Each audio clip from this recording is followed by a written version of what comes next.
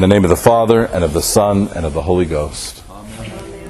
Please be seated. Today is the 22nd Sunday after Trinity. We have one more Sunday for this season. Next Sunday will be Christ the King Sunday. It's the last Sunday of this season. And then the following week will be Advent. So we're in the end portion of St. Luke's Gospel. We've nearly reached the end. This is just before he is arrested and crucified. He's already entered into Jerusalem, and he's been preaching in the temple precincts. And while there, somebody points out the beauty of the temple and how it's adorned. And of course, the creator of the universe is not impressed with interior decorating or architecture. He's not impressed with great clothes or furnishings. He's impressed with the beauty of holiness that resides in the hearts of His people and in their desire to do good. And so when they talk about the beauty of the temple, He says, that will be destroyed. All that you see around you will be washed away, and what remains is the heart and its life with God, its Creator. Jesus is foretelling the destruction of the temple of Jerusalem. He's foretelling the trampling of Judea, the end of this region known as Judea, and of the life of the Jews as they knew it there in that region. He's also foretelling the sufferings and persecutions of the church in those first couple of centuries and even till today. He's foretelling the fall of Rome, of the Roman Empire, and of all of the sufferings that Christians have experienced. So Christian time is not linear. It's not like the modern world where we think we're going just forward progressively. It's not pagan, where there's the understanding of a circular time where we're trapped in fate or we're trapped in some kind of a destiny that we can't escape. But rather, Christian time is a spiral where there is a repetition of patterns while moving forward according to our participation. So we're not trapped by fate. We have participation that God invites us into. We affect the world around us while we repeat these cycles of being taken into captivity and being freed. The building up of the church and its persecution. The raising up of a temple and its destruction. It's just a few years after Christ dies and is resurrected in 33 AD that the temple itself is completely destroyed along with all the city of Jerusalem. The Romans come in, the Roman governor and general war leader Titus goes into the Temple Mount. He goes into the Holy of Holies. He looks around it. He puts a Roman statue up. And then they demolish not only that great and holy temple that had been standing for 1,000 years, but they destroy the entire city of Jerusalem. So much that the historian Josephus says some centuries later that if you were to go to Jerusalem, you would not recognize that it had ever been inhabited as a city. The Romans continued to use it as an outpost, and they began to build the city up generations later, so that in about 130 AD, they're again starting to build it as a city with a completely new name, Aegis Capitola. And they start to build a temple to the god Jupiter on the Temple Mount. And the Jews in the region are so distraught, they're so upset by this pagan worship on the Temple Mount that they rise up as they've done generations before, and the Maccabees and those that come and restore the temple after the Babylonian exile. Again, this repetition of this cycle of history, that they rise up in revolt, and they're led by a Jewish leader by the name of Bar Kokhba. And Bar Kokhba raises them up as a great and mighty host, and they fight Rome. And at this point, Rome decides that they're done fighting with the Jews. They've seen it happen time and again. They're going to completely remove the Jews from Judea. They've issued a decree saying there will be no more Jews in Judea, and they wipe the name Judea from the map and start to refer to that region as Syria Palestina. And so the first time that it gets called Palestine here in about 130 AD. They enact a program that you would call a genocide, killing hundreds of thousands of Jews. And many Christians get caught up in this as well because of their shared horror at the pagan worship that's happening in the holy city, Jerusalem. So you can see the terror and the upset that Christians and Jews both in this region would experience due to the harshness, the terror that was brought upon them by the Romans. And you can see that Jesus is warning them and preparing them that this kind of terror is going to come about. He's also, of course, talking about the terror that we experience again throughout Christian history. And he's talking about the preparation for the end times. But again, he doesn't give a calendar date. He's not saying you've got this many months or years. He's not saying that I'm going to come again at this time and place. That's not his point. His point is for us to understand that we will suffer in this world and that he is with us to the end. And that in that suffering, there is a specific attitude that we're supposed to have. We're not supposed to be like other people that look at the state of the news and the world and become terrified and become fearful. Our job is not to respond to fear of the world, but to the fear of God. And we're not supposed to be busybodies, busying ourselves with other people's work, but we're supposed to be focused upon the Lord. And so Jesus establishes for us this attitude and this mindset that we're supposed to have as we face persecution and danger. He says, do not be terrified, do not worry, be focused upon the Lord and upon his business. And the fear that we're supposed to have is a fear of the consequences of living in sin or having an attitude or a heart that's turned against God. That's what Malachi warns us of here in his book.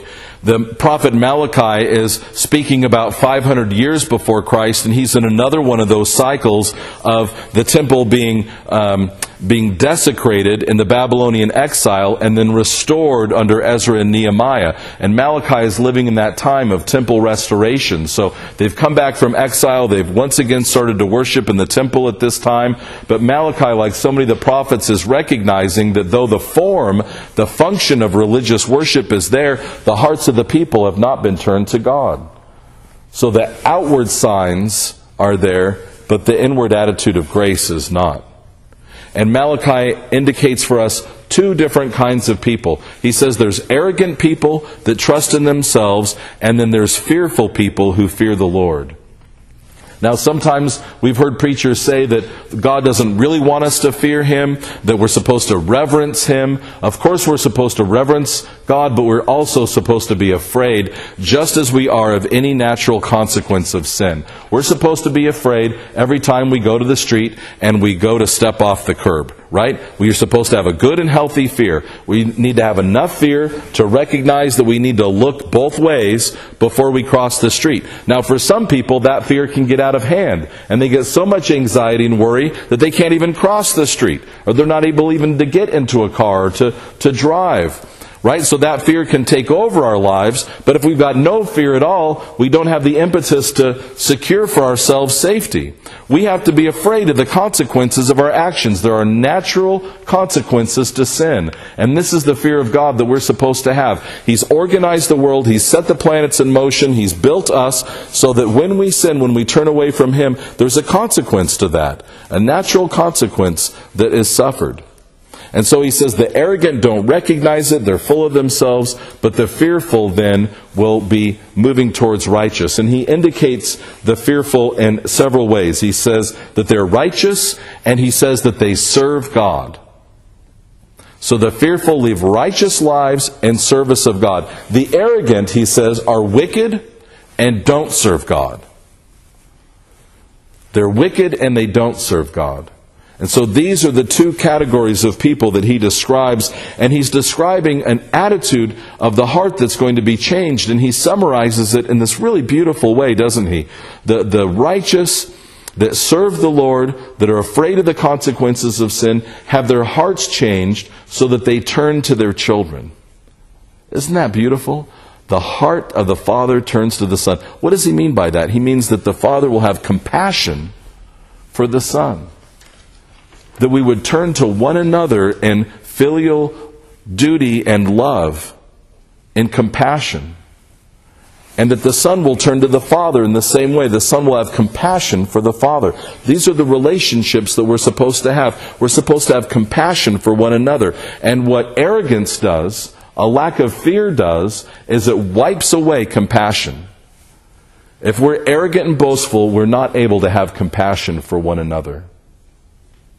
But when we're fearful and we recognize those consequences and we serve God, it enables us to understand that we too need mercy, we too need forgiveness, we too need help, and we're able to have compassion for those around us that also need that help. He promises to send the prophet Elijah back. And of course, some people understand this literally. They think that the prophet Elijah somehow is going to rise from the dead or descend from heaven. This is not what's being talked about at all. He's saying that in the spirit of Elijah, John the Baptist, we know, comes, and that same spirit to warn the people, to warn the fathers back to their sons. And this is exactly what John the Baptist does. He warns them to repent and to turn back to God. This is the same exact message that St. Paul has. St. Paul also says that there are two kinds of people. The two kinds of people that St. Paul indicates are idlers, idlers, and people who do their jobs. That's a great description, isn't it? Idlers and people that do their jobs. I've been an idler. I know what that's like, right? What's he talking about here? He's talking about people that think that talking about doing something is the same thing as doing it, right? Because he indicates an idler as somebody who busy themselves, right, with other people's business. And what does he call them? He calls them this great name. Busybodies. Right? I've been a busybody. What does that mean? It means I'm talking about something and I think that talking about doing the right thing is the same thing as doing the right thing. Right? That saying that I'm going to do something is the same as actually doing it. That's what a busybody does. They get into other people's business and they think saying you should do this or you should do that or I've done this or I've done that is the same as actually doing it. The righteous actually do it. They don't need to talk about it. They live by example. If you want to see how it's done, watch how I do it. That's it.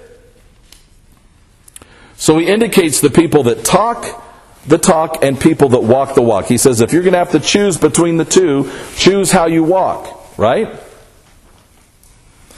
And then he talks about them earning a living. And for us, this may be a little bit difficult to understand because we don't depend upon our local church as much as the ancient Christians would have done.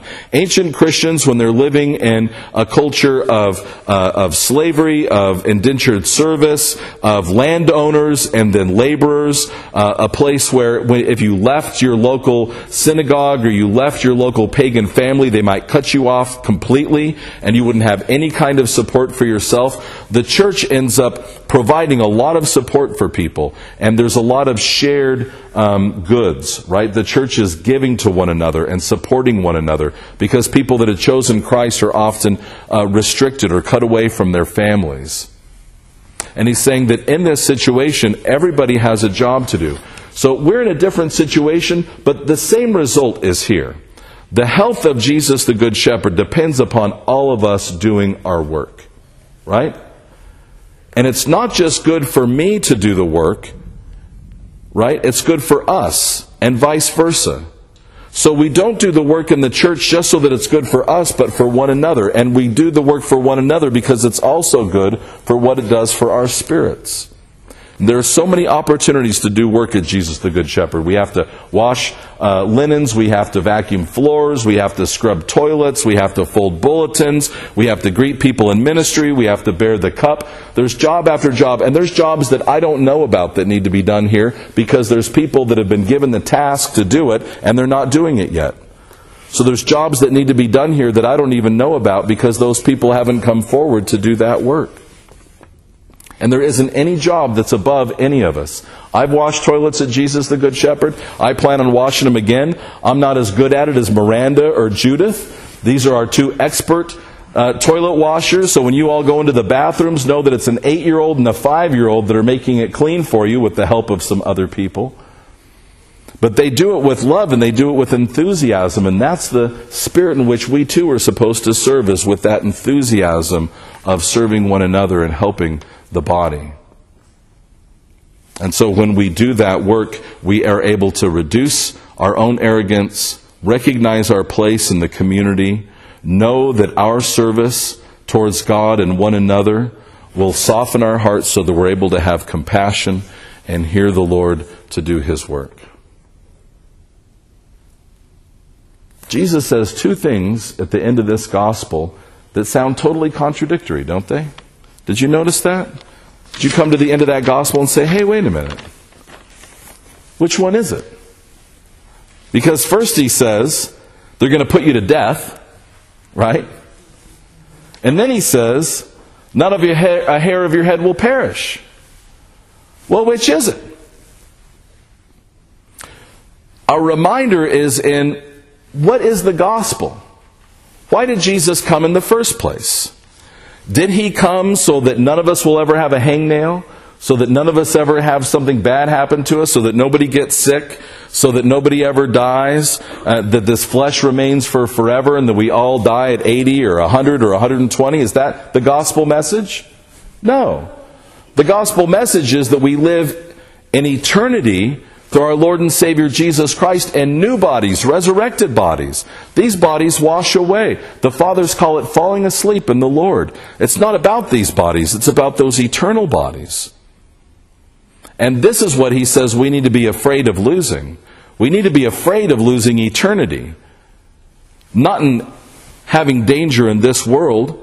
He says you will have danger, but don't be afraid and don't worry about it and fret about it. I'm going to be with you to the end. And he says your endurance will gain your lives. Why does he have to say your endurance will gain your lives? Endurance implies what? That it's going to be hard.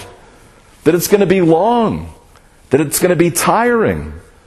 That we're going to have to build our energies and encourage one another.